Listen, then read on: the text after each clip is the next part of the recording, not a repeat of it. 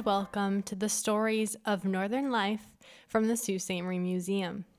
It is February, which means it is also Black History Month, and we don't have anything in the collection here at the Sault Museum on the topic of Black history. But while listening to another podcast episode titled Works of Art by American Shadows, the Sault Museum's executive director, Will, discovered an African-American and Ojibwa artist whose famous work has a connection to Sault Ste Marie. Her name is Edmonia Lewis.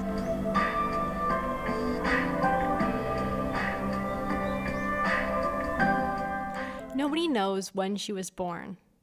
Along with most others born in the lower socioeconomic status at the time, she would always give different responses when asked about her age.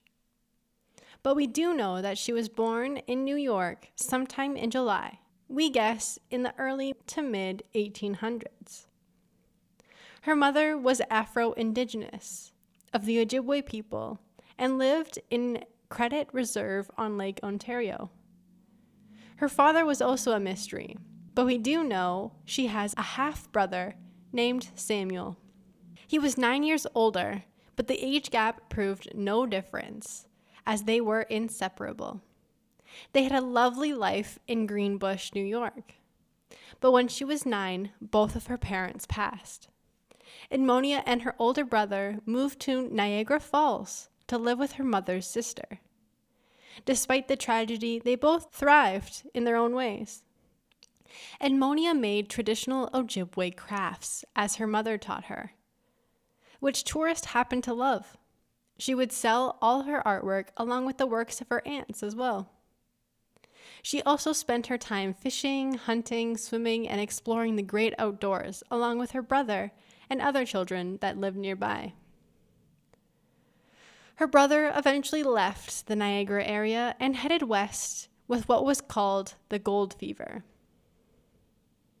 She was devastated, and rightly so, because Edmonia never saw her brother again. But he did help support her throughout her life. Edmonia herself left Niagara too, to attend school. She was welcomed at the progressive Oberlin College in 1859. It was not an easy ride for Edmonia, as she ran into a few incidents while at school. After a series of racist attacks, including being beaten by a white mob for being accused and acquitted of poisoning 2 white roommates, she was also unable to finish her last term at Oberlin following allegations that she had stolen paint, brushes, and a picture frame. They diminished the theft charges, but asked her to leave with no chance of completing her education, only 1 term short of a degree. But still determined to have a successful career, she moved to Boston, again with financial help from her brother. One day, she saw a statue of Benjamin Franklin and thought she could learn to make statues too. And this is where things took a turn for Edmonia. In Boston, she met several people who favored the abolition of slavery, such as William Lloyd Garrison, who supported her work. She also met many that didn't. She went around asking sculpting tutors to be her mentor, and they all turned her down. Male sculptors usually learned sculpting by taking anatomy classes first, but women were not allowed to take science classes, and a lot of other subjects too at the time. Luckily, she found Edward Augustus Brackett, a sculptor who specialized in creating busts, and he agreed to take her on as a student and help her set up her own studio.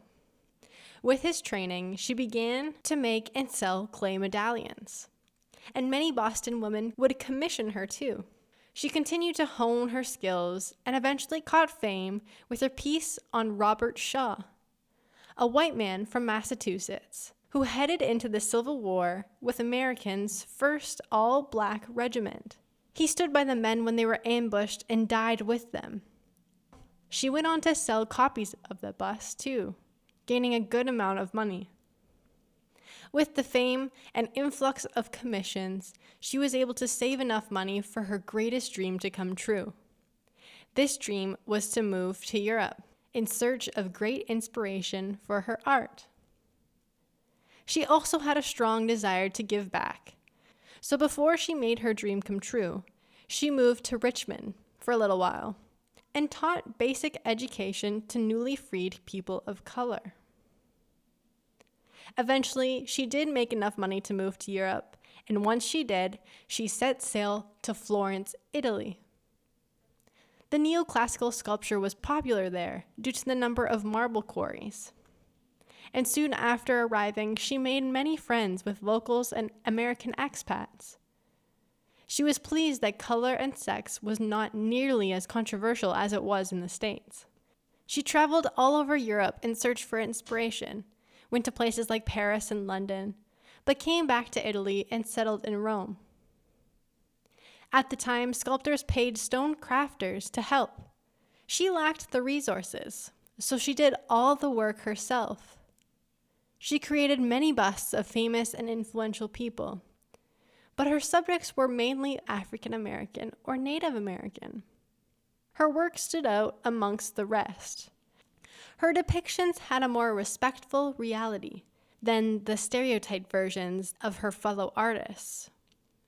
Her most famous sculptures are a series of busts of Hiawatha and Minnehaha, based on the poem The Song of Hiawatha, written by Henry Wadsworth Longfellow.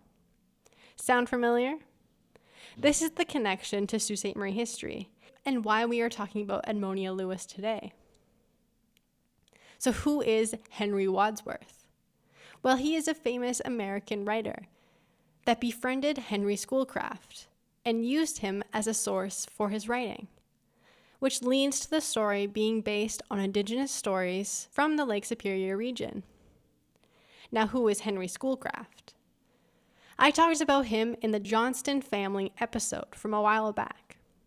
But in short, he was an American geographer and geologist, noted from his early studies of Native American cultures.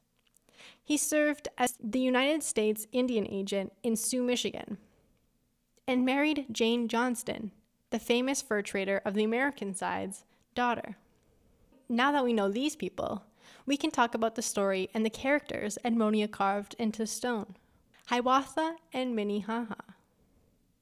The name Hiawatha comes from a real person, a pre-colonial Native American leader and co-founder of the Iroquois Confederacy. Longfellow most likely took the name of Hiawatha and applied it to the Ojibwa demigod known as Nanabush, the Ojibwa trickster figure and culture hero. Nanabush or Nanabozo figures show up prominently in their storytelling, including the story of the world's creation. Minnehaha translates to laughing water, or waterfall, or rapid water. She is a Dakota woman and is the lover of Hiawatha in the story, though this love story does have a tragic end. Edmonia created other pieces inspired by the Song of Hiawatha, like the one titled Old Arrow Maker, where Minnehaha plaits mats of flags and rushes, while her father makes arrowheads of jasper. It is a direct depiction from an excerpt from Song of Hiawatha. Both figures look up as if greeting Hiawatha, whose presence is implied by the deer he had brought as a token of his courtship. The sculpture implies the bringing together of the Ojibwa and Dakota people after years of intertribal war. This sculpture was popular like many of her pieces, and Edmonia made many copies of the Old Arrow Maker too. In the middle of writing this episode, I was visiting Fayetteville, Arkansas, USA. Where is that and why was I there? It is in the northwest corner of Arkansas, a state north of Louisiana and south of Missouri.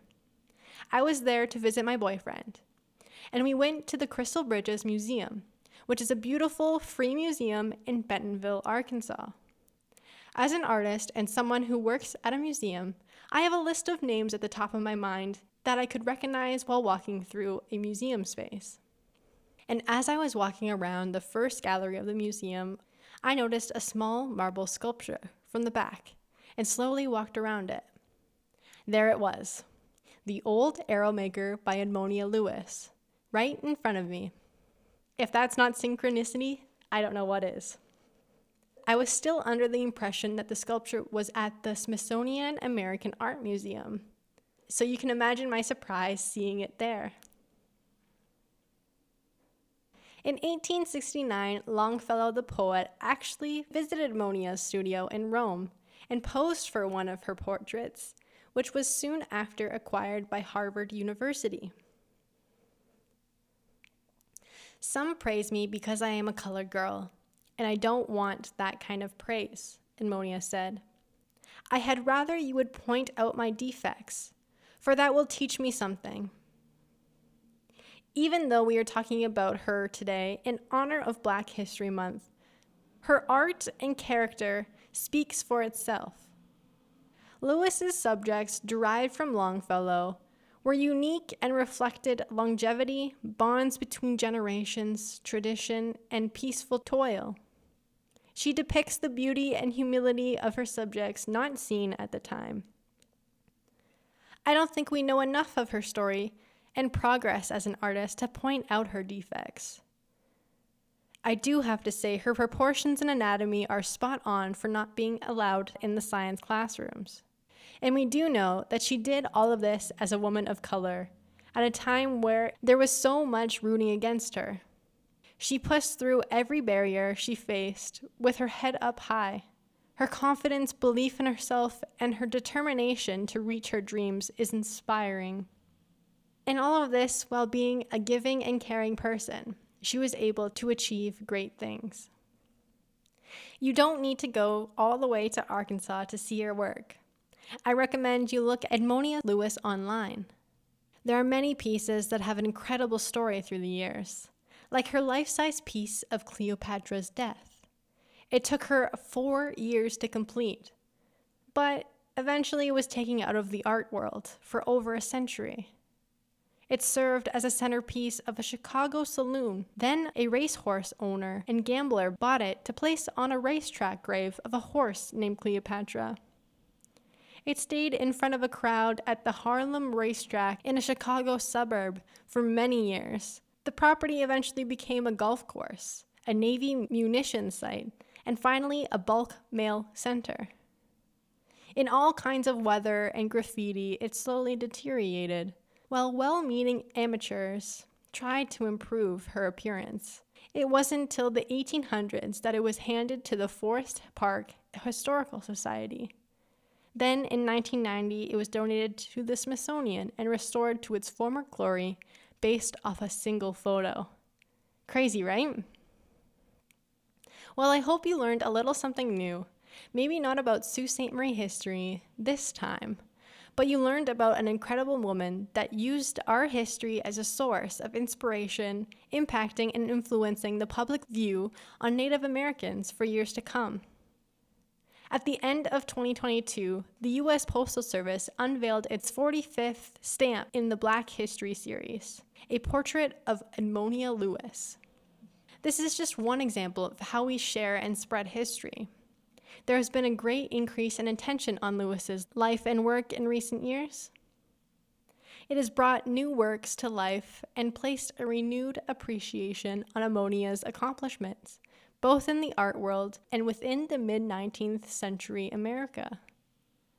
Every barrier is worth breaking if it's going to get you to whom you want to be, obtaining your wildest dreams. Anything is possible if you try and believe you can. Take Edmonia's life story as inspiration for your own life. Get out there and turn those dreams into reality. Come back again next week for another episode of the Stories of Northern Life. Next week's episode is in honor of Black History Month again, on a man who grew up here in Sault Ste. Marie and later achieved amazing things. See you then. Ciao for now.